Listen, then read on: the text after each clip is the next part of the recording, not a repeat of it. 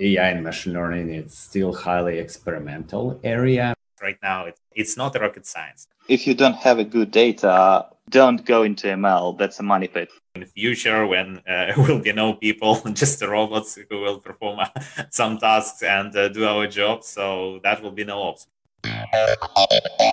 Welcome to People Tech and Other Weirdness, the not-so-serious SoftServe podcast. Here we collect stories from our people about their roles and rules, game-changing decisions, wins, walls, and falls. You'll hear about technologies from those who create them. Let's see who we have on today. All right. Hello and welcome to this new episode of People, Tech, and Weirdness podcast. My name is Yuriy Milovanov. I'm a director of AI and data science practice here at SoftServe. And today, here with me are my colleagues and good friends of mine, Volodymyr Solskyy and Ruslan Kusov. They both are brilliant engineers, successful leaders, top-notch consultants who work with some market-leading companies. They both are essentially some of the brightest minds I ever worked with. So guys, why don't you go ahead and introduce yourself?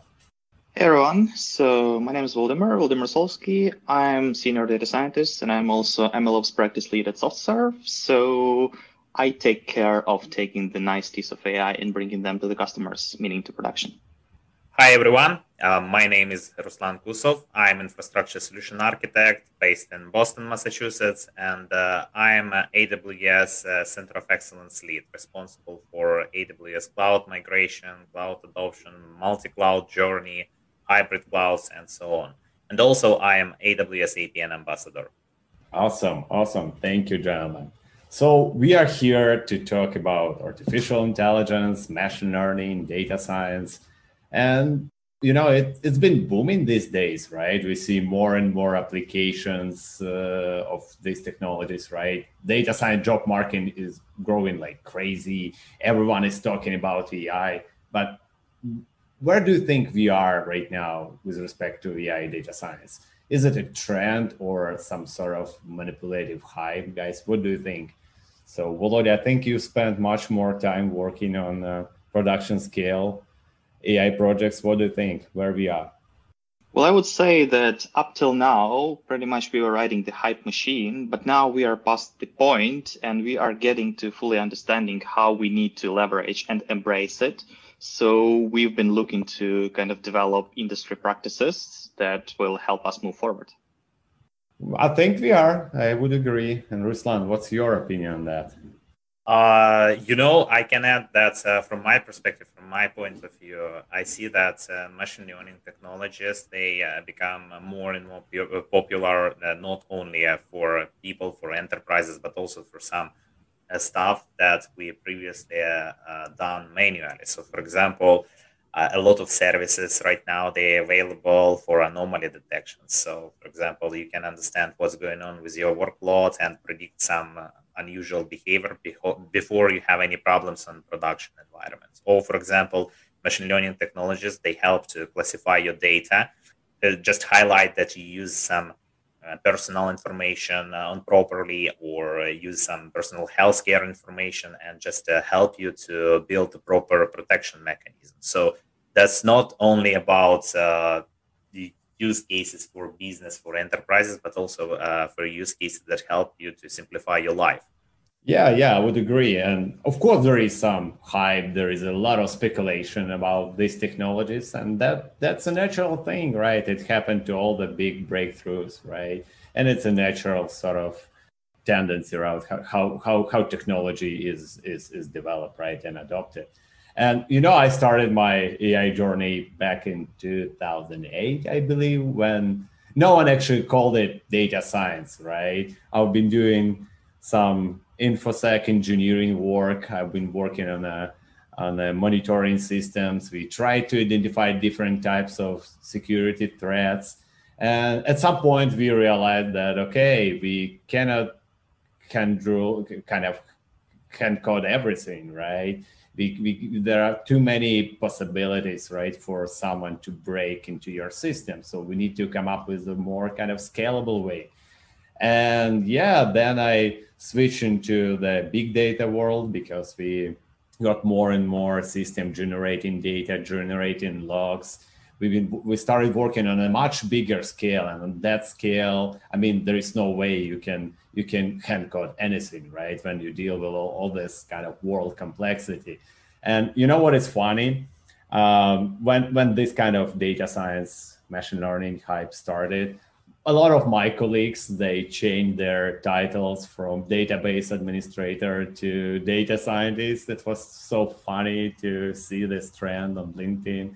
But yeah, anyway, I think we have much better understanding of these technologies, of their potential, right? And there is less of ignorance, of speculation. But yeah, it will take a time until we get to until this technology will be kind of familiar and natural to everyone. And you guys, how did you guys came to this era, right? So I know that you, Volodya, you have quite an interesting story, right? Quite an interesting journey from your kind of career. Can you share with us some of the details of your story? Yeah, actually, so I would say that I first encountered what we call data analysis at around 2007, 2008, when I was working for a product company, actually from the wind power industry. So at that time, we called that slightly different. It was like time series analysis. It was digital signal processing. But effectively, we were doing, well, quite similar to what some niche technologies, some practitioners doing today with like time series stuff. And like from that time, it never let go of me, to be honest. So I thought that, well, yeah, it works well in here, but there should be something else. It probably should be, we should be able to apply that to other use cases. And that's how I kind of transitioned. So basically, I started as a software engineer that was really interested in data and analysis and these kind of things. And kind of the projects I worked usually leveraged some of that until I finally decided that, okay, it's probably time to formally switch. That's how I became a data scientist. It's around 2014, I believe. Mid 2014, and started working. I still remember that time. It was still a time of a kind of a Wild West. So we were doing some simple models, and we were even picky about what exactly we're going to do. So this is data science, and this is not exactly data science. So it's not interesting for us. And when we got to the model, like we were happy. We published a paper on top of that. So we were cool guys, and this was just the start, I guess, the beginning of the hype cycle. And then it's kind of the technology, the investment poured in, the technology started picking up, and like people started using it all over the place. So it became part of our daily life. And at some point, like everyone was doing machine learning, everyone was doing data science. The problem was that, like the thing that I felt personally, that like, okay, everyone's doing that, everyone has nice models, and those models are pretty much, well, commodity that you cannot really use because, it's sitting there, it's a paper, that's nice. How do we deal with that? So I kind of decided to marry two of my kind of specialities, my background, and started looking into how do we actually bring those models to production. And it was sometime after, I believe, 2017. So the MLOps, as it was already coined. So we've got the initial paper, for example, and there were lots of people getting the same feeling that I got. And essentially, that's how we picked it up. And that natural synergy of skills led us to, productionization, to commoditization, and effectively enabling this day-to-day usage of AI technologies that we have now. Yeah, cool. I mean, and I've seen part of this journey, right? Because we joined data science group at SoftServe pretty much at the same time, right? Back in the days, like it's 6 years ago or more, right? And we had like 3 people on the team, right? Or 4. And now how big we are, it's like more than 70. So it pretty much reflects this kind of adoption, right? And this trend that we just discussed. So, and you, Ruslan, what is your connection to data science, AI, machine learning? I know that you are coming from a different world, but do you have some personal story connected to these technologies? Yeah, sure. For me, that's a really interesting journey to this. So first of all, 5 years ago, probably when I was working as a system administrator and I just started DevOps path for me, I had to manage a lot of databases and actually operate with data. And at that time, data was boring for me. And to be honest, I didn't even consider data paths for myself. And I thought that it's something that's quite specific, and you have to have a lot of skills, background, understand math, and a lot of other things just in order to properly use this data.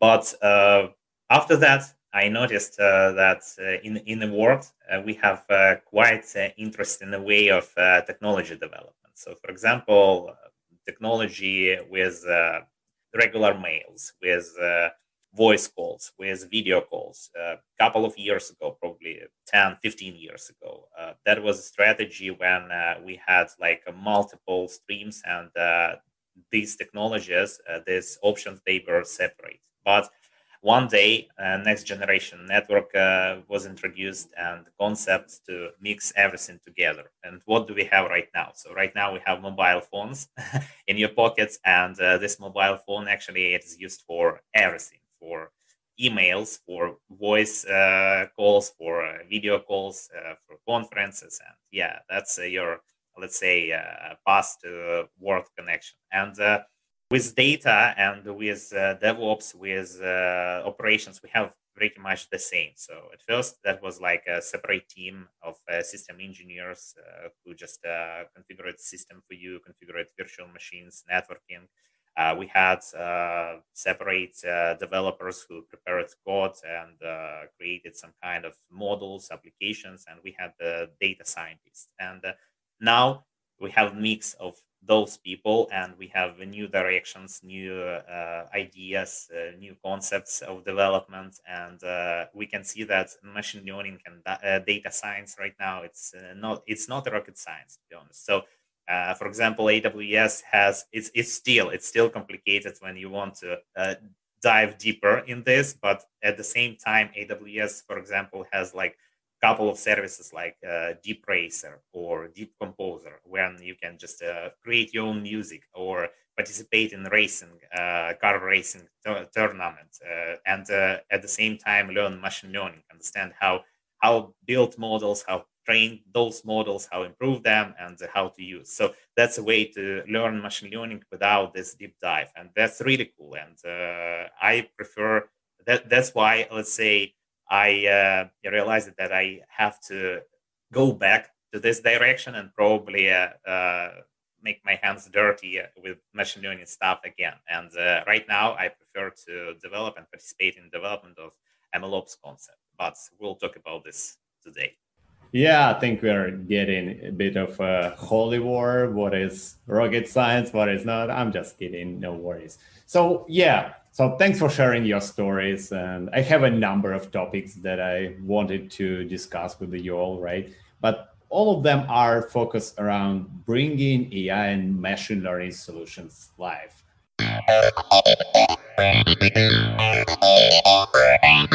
All right. So how do we start with some ambitious idea and then transform it into a technical solution that is able to serve hundreds of thousands of users? Maybe let's discuss this journey in detail. So, Volodymyr, you advised and built innovative products and solutions for companies like Google, Amazon, Cisco, IBM, you name it. So how does this AI and machine learning journey look like on a large scale?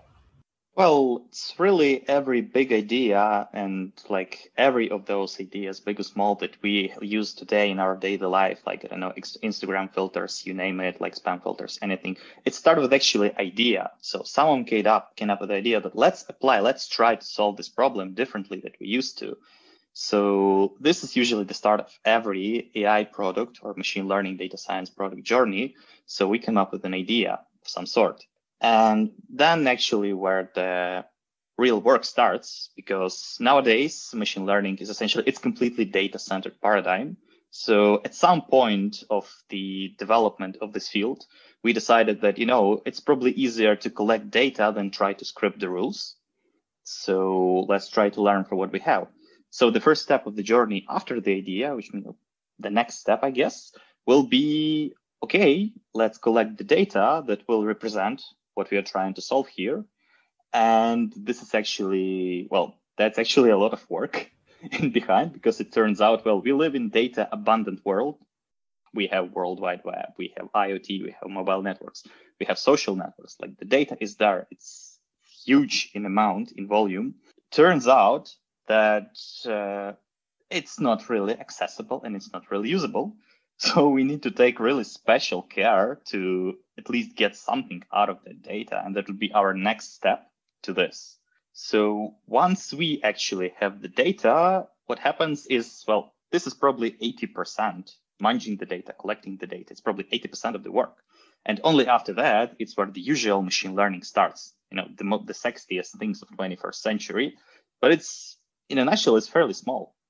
So this is when we start iterating, trying to get closer to that idea, to that solution that we are looking, that will enable us. So this usually doesn't happen in one go. So there is a lot of trial, error, and some discarding, maybe discouragements even. But still persevere hard enough and you will get decent result, especially nowadays when a lot of fields are researched. After some time, you will get a model decent enough that will be able to work. We'll be able to mimic Instagram, I guess. But once you're there, it's the start of the new journey, actually. It's the next step and the start of a new journey. And the journey, lots of companies are just discovering for themselves. And of course, the leaders, market leaders, you call them leaders for a reason. So they felt the need for that journey quite some time ago. Specifically, the industry started talking about 5 years ago. And this is actually what we call MLOps. Right. And I would also highlight that AI and machine learning is still highly experimental area, meaning it used to be more on the R&D side, right? But now that we realize the power of this technology, we sort of gave up trying to sort of find the predictable way of achieving the results. We still have to run multiple experiments. But what we want to do right now is rather run more of them, run them more efficiently, right? And faster get through this kind of sort of narrow down this slope, right? Or scope of uncertainty and get to the results in a more predictable way. So this I think one of the biggest challenges for everyone, actually, for data scientists, for businesses who expect the results quickly, right? They invest their money. And of course, for the infrastructure guys, right? So Ruslan, how does it look from your standpoint, right? So when a data scientist wants to run their experiments, right, and then they write some sort of scientific code and you need to then run it on a large scale. So how does it look from the infrastructure perspective? Yes, Yuri, you are right. So machine learning right now, that's, let's say, experimental thing. So you have to run multiple models. You have to test everything. You have to understand if result matches your expectation or not, or you should rebuild this model and run it again. So that's why for machine learning, you can use the same principles as you use for code or application development. So simple CI/CD. But with machine learning, except of code part, you have data part. And with machine learning, you need to continuously improve, test models, understand that they are okay or should be adjusted. And you have except the CI part, which is a continuous integration, CD part, which is continuous delivery or deployment. You have CT, which is continuous training. So that's like a differentiator of machine learning operations. And but still, that's like principles related to code development, related to infrastructure as code development. Everything can be integrated to CI/CD pipelines, and everything can be automated. And that's I believe the goal, and probably a trend for a modern machine learning world, for modern development. So that's why I see and really a lot of clouds, and we will talk about this a little bit later today, but we can see that a lot of different cloud providers, they pay more attention to this MLOps concept, and they understand the benefits of this approach, and they understand that with this approach, machine learning will become, let's say, an important part of each sphere of life. Yeah, totally agree. And I also want to know the scale that machine learning workloads grow, right? Because even I think Google, they shared their statistic on the number of ML projects, right, that they held internally, and the growth that they shared is exponential, right? And I think one of the reasons for that is also that the entry level for machine learning sort of is much lower, right? We don't need to write low level code like optimize our computations on GPUs. We operate high level libraries, right? That actually can be learned, can be familiar even for non-ML experts, right? Either for software engineers, they can train their own models. But I think what is more important, what actually drives this scale is that even power users, business users these days can use these technologies, right? So things like AutoML. So you want to predict, let's say, demand for your product. You use BigQuery ML, right? You select a predictor column that you want to predict. You basically configure what you want to get, right? And there is an entire infrastructure that will decide which model to use, what parameters to use, and so on and so forth, right? So it's actually simplifies a lot these development processes, allows more and more people get involved into this, right? So that AutoML model might not be the best one, right? But it still could be a good one and can give an idea of what is state of possible. But for many cases, AutoML can outperform even PhD data scientists, right? Because there is just no better way to solve this task.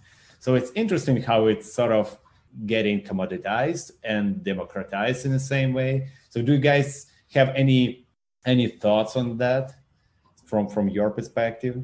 Well, actually, it's a historical fact. So back at the time when we actually started, so the tools were not nearly as mature, and the accessible level, well, there was Tom Mitchell's book, there was Andrew In course, and there were a bunch of like highly mathematical context and like publication text books. So that was quite hard. It required good level of prior education to be able to pick that up.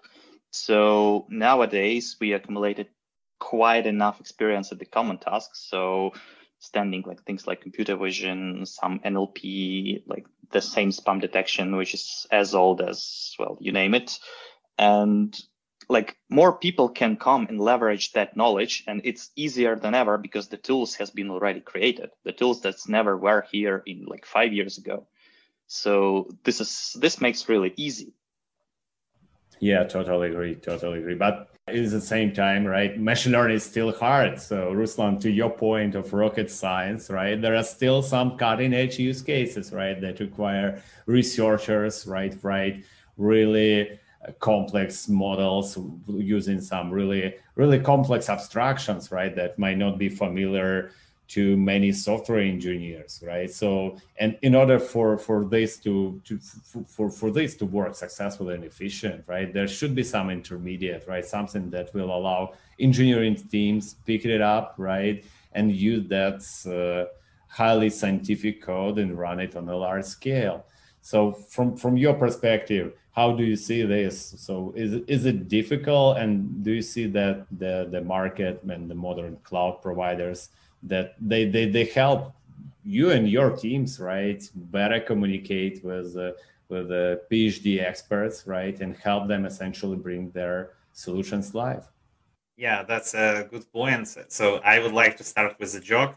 Live in apartments, and I have a guy who drives car, and actually he works for NASA, and he has a really nice sticker on license plate from NASA. So it's not a rocket science. Oh wait, it is.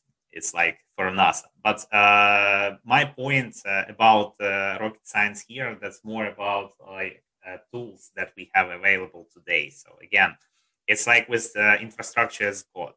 A couple of years ago, I had to create manual scripts. I had to use like programming languages and so on just to deploy some basic infrastructure, deploy virtual machines. Now I can do this with a couple of code lines using Terraform, for example. Of course, you can use Terraform and be a good engineer who can actually do your job perfectly and meet deadlines. But at the same time, you can be a developer of this Terraform. You can update these models, you can onboard new services, you can optimize it, and so on. But you have to know more, at least Golang, and you should use it in order to properly update and create this code. The same here. Of course, with modern tools available from different cloud providers, it's easier for you to integrate them, use them, and build solutions on top of that. For example, AWS has a machine learning lens as a part of well-architected framework. So if you understand how to build architecture following a well-architected design, you can just apply this lens and add items related to machine learning. And that will be enough, at least to build, to prepare environment. But again, a couple of years ago, without these tools, without these approaches, that was difficult to do the same things. So that's all about tools and technologies available today. And agree. So you can be a great expert with deep knowledge, but of course, you should understand data analytics. You should understand these processes. You should have master's degree or whatever. But you can use machine learning technologies, and you can be a good engineer who can implement solution without all this stuff by using managed services available for you. So still, it makes sense, and we understand that both people they are required right now. So that's a modern world.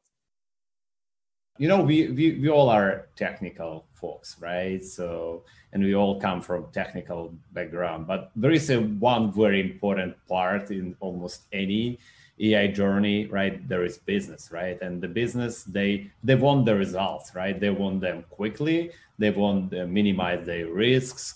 They want to get the most out of their data, and they hardly ever want to know the technical aspects, the scientific aspect, right? They do care about their customers, right? About their services. They don't care about deep learning, right? So maybe Volodya, what is your experience with seeing machine learning and from the business perspective, from your experience talking to business representatives, right? How do they usually perceive the challenges, right? And what do they require from us, from technical folks, to help them better serve their customers and users?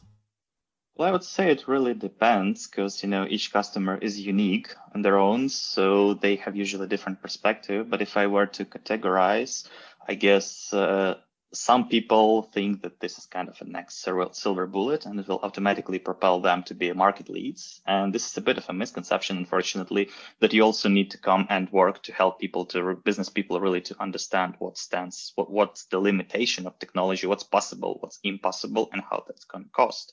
The others are quite more realistic, and they just view that as another tool in the toolbox. So, okay, you've been doing the traditional software engineering. Now you're doing some fancy ML stuff. Again, it's just, well, we need to get the results. We're not selling the state-of-the-art deep learning. We are selling the service that this deep learning enables us.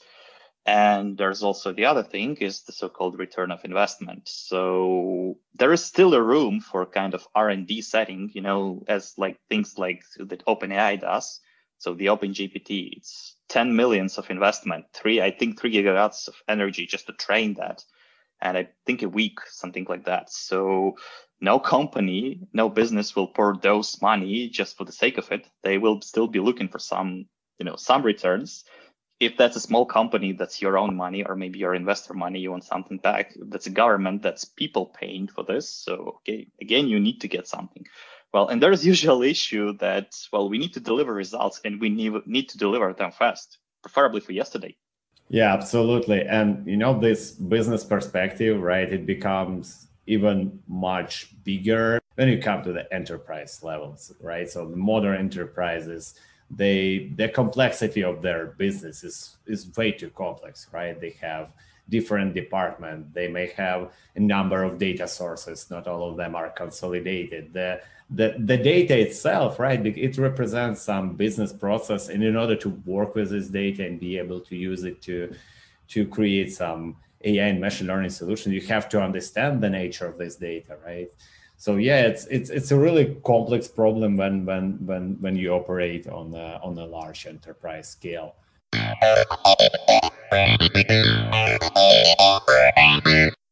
All right. You, Volodya, you, Ruslan, you mentioned MLOps a couple of times. I don't think we properly introduced what it is, right? And I think no one heard about MLOps like a year or 2 years ago. So it's something new. And what it actually is, right? So we discussed some problems, some challenges, right? But is it a tool? Is it a technology? So how different it is from DevOps or other kind of ops that we have? Do you guys have any opinion on that? Probably I can start with this because DevOps, I believe that the first thing that was mentioned a couple of years ago, actually more than 10 years ago, and DevOps itself was positioned as a silver bullet probably to solve problems for bigger companies, for enterprises, problem with process, problem with people, and so on. So the same ops concept we have not only for DevOps, we have 𝗚𝗂𝘁𝘁, where we have security added. We have GitOps with automation and single source control management and Git and automation for changes and so on.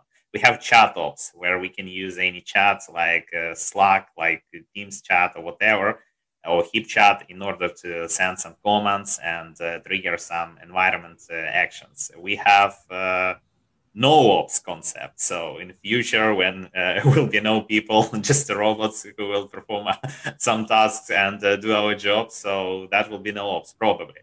I'm not sure about that, but still. And we have MLOps. MLOps, that's a concept, that's a mix of machine learning, development, and operations. So again, in order to speed up this development lifecycle, in order to introduce some kind of automation to this process, we have the concept of MLOps. But it's not a particular technology. It's not I don't know, a role. Yeah, it's definitely not. I would agree with Ruslan.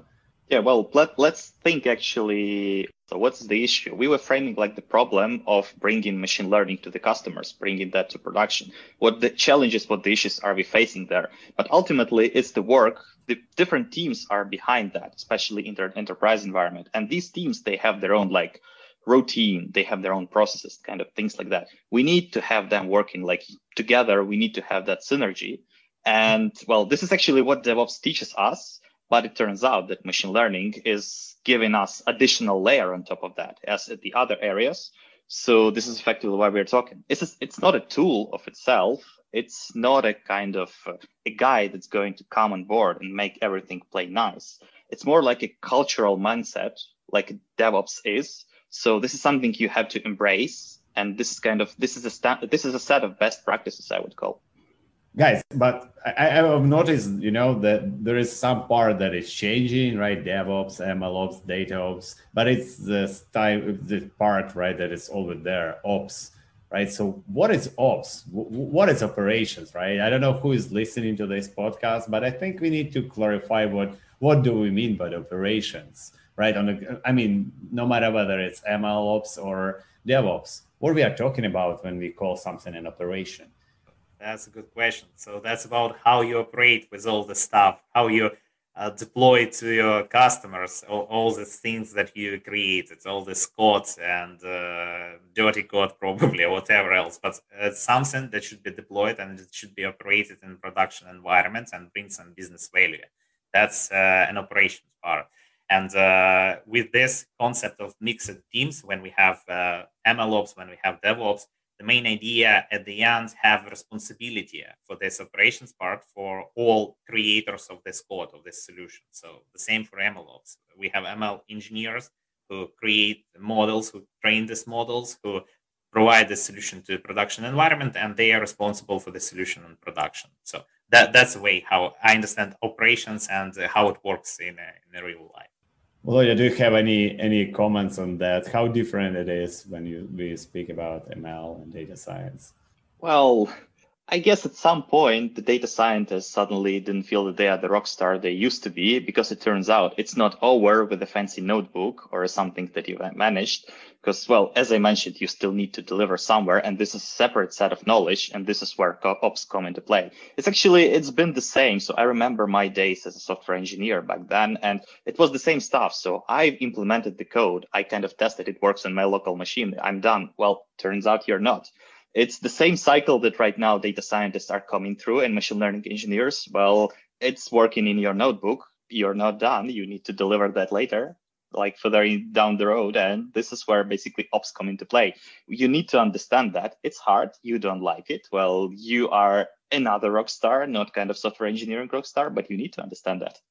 Yeah, and to me, operations, it's just an abstraction, right? It's a step or a stage in some sort of process, right, towards achieving some goal, right? So once we identify those stages, right, that are abstract enough, we call them ops, right? But what do we want to achieve, right? So what with MLOps, right? What are the goals? What are the objectives in general? How do we measure whether we are good there? Because again, since it's not a technology, right, it's quite hard to understand whether this, as you mentioned, right, cultural mindset, whether we are good or bad in that area. So are there any ways to measure it? Oh, that's a good question, Yurii, and I believe that can be another holy war here, because still a lot of questions from business. So how can we measure success of MLOps, of DevOps, and integration of this process to a business cycle? And that's a question about the KPI, I believe. So what can be considered as a metrics for this? And with MLOps, and it's my humble opinion, so with MLOps, I believe that the accuracy of predictions of these models, that can be considered as a success of MLOps. So if it's better, you spend less time for training process, means that you have success. But I believe Volodymyr can have other opinion.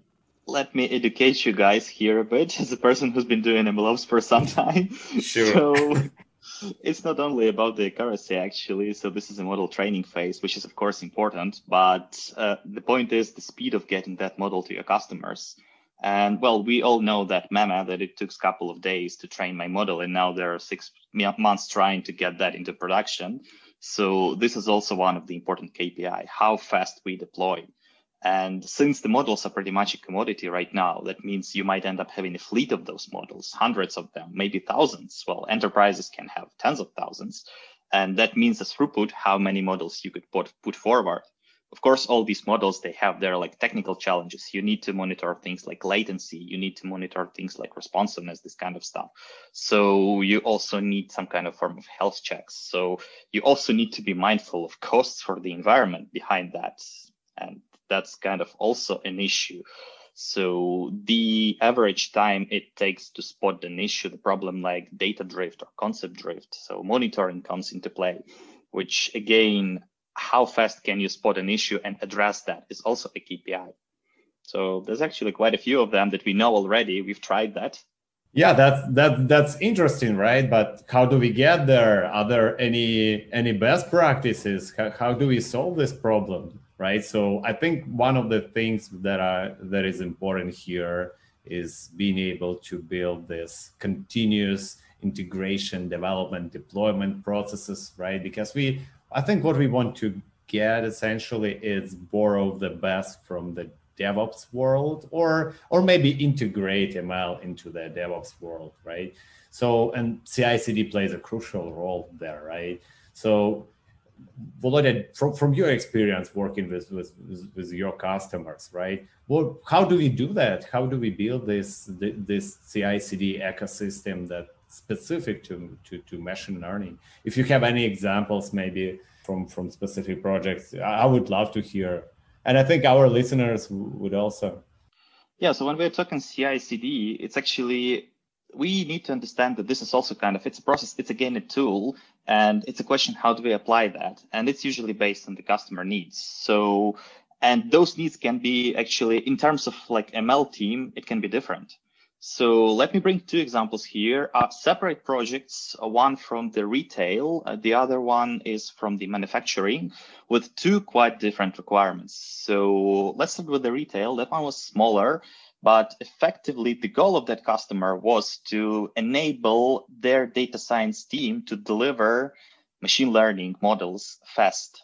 So this is an interesting environment. We call that a sandbox scenario, when effectively we need to be able to pick the work from the data scientist, from machine learning engineer fast in some kind of structured template manner, and then integrate that into pipeline without involvement, for example, of MLOps, ML engineer, let's call it like that, or a DevOps engineer, which means this is automated. So this is one kind of scenario. There is also another one. So, and here I would bring probably the other experience and from the manufacturing, where you have a team of data scientists, of course, but you do not have like undefined number of those models.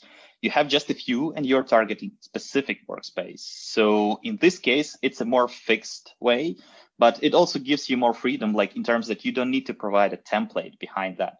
So you're not limited your data scientists to pick what you want, but instead you're providing them some kind of, again, GitOps style solution that will pick their model, that will retrain that at scale, and then we'll put that into production. And are there any best practices specific to ML, right? So how does CI/CD process look like with respect to machine learning, right? I assume it's, well, of course I know, but I assume that it's a bit different, right? There are some specifics. So how would you call that or measure that different? What is special about ML? Yeah, it's actually different because if we are talking about traditional, continuous integration and like continuous delivery deployment, what are we dealing with here? We're dealing with the code. So it turns out that in machine learning, it's still a code actually. Well, machine learning model is still a code of some sort, but that's not enough really. So now you need to be mindful of other things. And that will be like the most important aspect is the data. And then there is a training process which produces its own set of artifacts and information that is extremely useful. It needs to be integrated into that CI/CD loop and taken care of. And there is, of course, well, with software engineering, we've written the code and it passed our like unit testing, maybe integration testing, and we are good here. But with model, it's not that deterministic. So we are training and then we are validating. So we might as well discard the process, start new.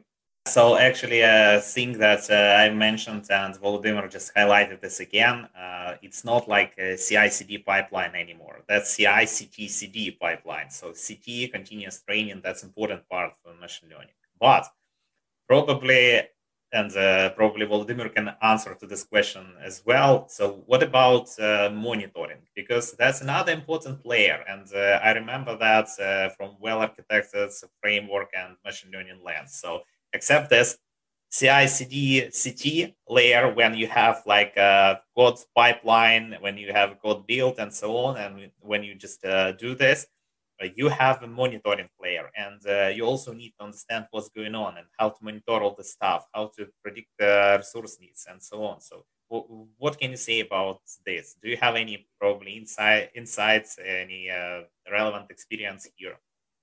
Yeah, certainly. So monitoring plays a crucial role because you need to have an insight what's going on in the framework. You know, in the old days, we've got our like code coverage report. We've got what's called the unit test report. So like 6 passed, 8 not. Well, go figure out and fix your stuff. And here, like we are monitoring we need to monitor way more things. We need to monitor parameters. We need to monitor the data. We need to look at distributions of that data. So we need basically to monitor like hyperparameters, which we are going to store. We will be monitoring these training curves, accuracy, this kind of things. So we will be also validating the model and also putting that into monitoring. So another important aspect actually is that, for example, most of cloud providers allows us to define some form of triggers. So we had a CT pipeline running, which we monitored, of course, and we got the result.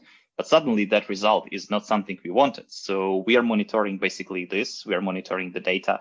And well, it's not that. Can we fix it? We have a trigger, which will basically force us to retrain our model and try again. We cannot fix that. we will raise an alert, which means we will need man in the loop, who is going to check and basically figure out what's going on. But what do you think about predictive monitoring? So, for example, again, for other products, for other clients, not only for machine learning, we prefer to convince our clients about importance of predictive monitoring or proactive monitoring. So just to understand issues before they occur. What about machine learning? Can we do the same here? So can we build a monitoring system that allows us to be more predictable and probably react proactively? Yeah, let me touch on that because this is a really interesting question. I'm really glad you asked it because it kind of brings up the topic of AIOps. And apparently that's a different thing from MLOps, right? So what AIOps is actually a way to apply AI techniques to general operations, right? Not only machine learning operations, any kind of operation may fail, right? So you're running some job, right? And then you know how long will it take for this job to finish. And maybe you may notice that some of the job, they may take longer than expected, right? You may optimize your infrastructure, for instance, right? If let's say you assume that there is a lot of load coming soon, right? Maybe you can scale your infrastructure, right? And sometimes you may have like a well-defined triggers for that, right? But quite often it's hard to know it in advance, right? And you need to apply some predictive techniques, right? Based on the history that, okay, this behavior in your application, maybe, I don't know, your CEO just turned on his or her laptop, which means that she's gonna start a monthly report, right? And that report will generate a lot of operation across all of infrastructure. Maybe that's a trigger that you need to prepare so that your CEO gets his or her report in time. So yeah, there is a lot of room of applying AI to infrastructure, but that goes far beyond just MLOps, right? So it's interesting how confusing these topics are, AI ops and MLOps. Volodya, what do you think? We are drowning in ops these days, actually, because the ops is everywhere, and that's totally fine. But I would agree, actually, AI ops is taking things to the next level in terms of infrastructure. It's benefiting, actually, if we use that, it's benefiting everyone, even the MLOps, because effectively we can be proactive. And for example, well, training can be quite expensive.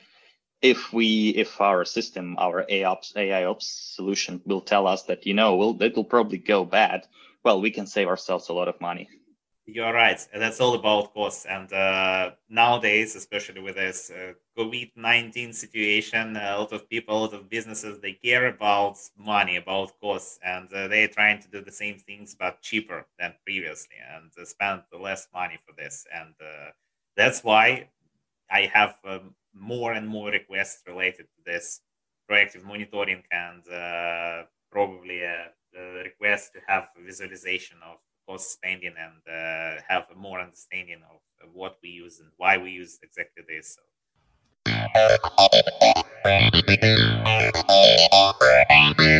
We've been talking about operations infrastructure, but I think, at least in my world, right, machine learning is all about data, right? You can't do any machine learning without data. Why haven't we mentioned anything, right? So I think that data in general plays a crucial role. And for instance, one of the important aspects is that data is actually defines the behavior, right? So instead of a software developer who are writing the logic of the application, right? Now it's the data that writes the logic of the application. So how do we care about the data? What is the role of the data in all this process? Do we have any best practices? So Volodya, I think you have a lot of experience in that area. So can you share with us any aspect that we or any other people, right, who are listening to our podcast should take care or be aware of?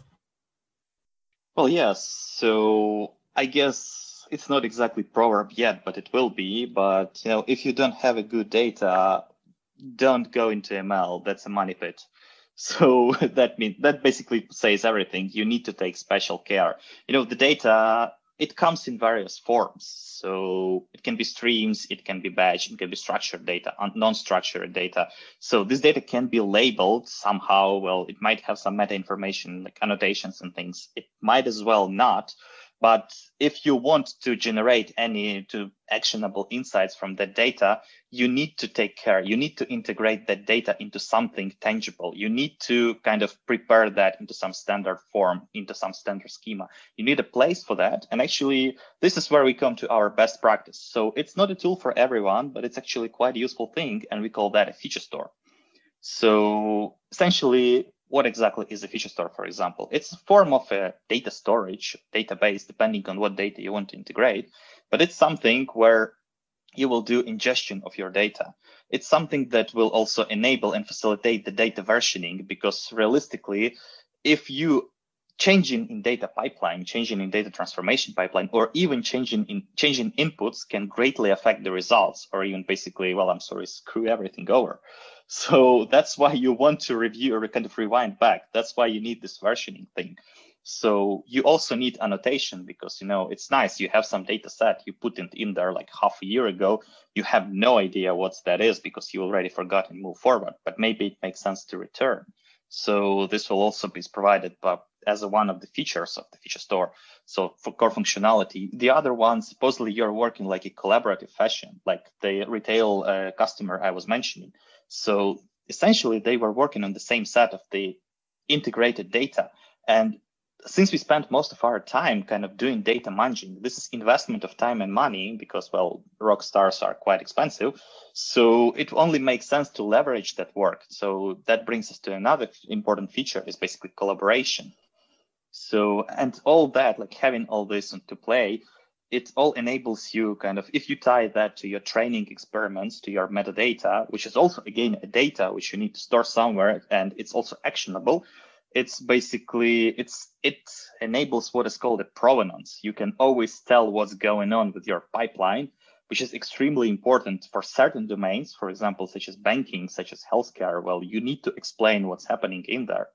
But yeah, you need to take care of that data, because otherwise, well, it's just a money pit. Right. And, I would also like to discuss some of the issues with data quality, right? Because, I think it's also a common joke, right? That in machine learning, it's garbage in, garbage out, right? So the quality of any machine learning model is as good as the quality of the data that comes in. You mentioned that retail customer. Do you have any challenges, any difficulties with data quality there? Well, not for retail, but the other bigger enterprise, it's probably one of the most challenging projects, that the one I'm remembering right now that I used to work. And this is essentially because it is a huge enterprise with lots of different teams, departments, each having their own life cycle, routines set in place, each having their own processes. And the data usually, well, it reflects those processes. The schemas are different. The level of care is different. The granularity, this kind of thing. You want to work with that company-wide. So the company was really interested. Let's try to integrate that. Let's action that, because this is like a treasure trove we are sitting in. And this was the first issue. So when we started, actually, they were having huge problem with integration. And even after that, we kind of ended up in a situation where even the small change in data engineering pipeline affected everything greatly. So this was actually one of the hardest, I would say. Yeah, totally agree. I assume that was the project, the customer that got a lot of nights without sleep.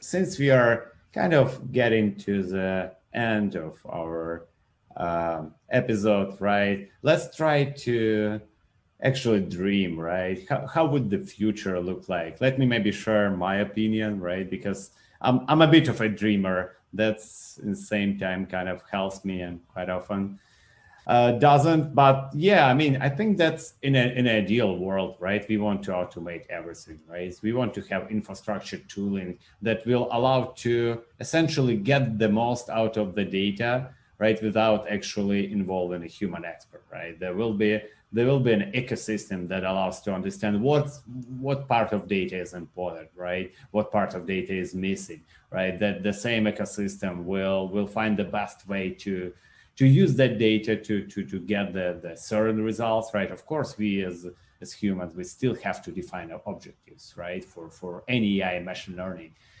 But yes, I think in the next couple of years, we'll see more and more automation until we get out of our job, I believe, right? Because if everything is automated, we get paid for nothing, right? So what do you guys think? How would the future look like when we get to this ultimate level of DevOps, MLOps, and every kind of ops?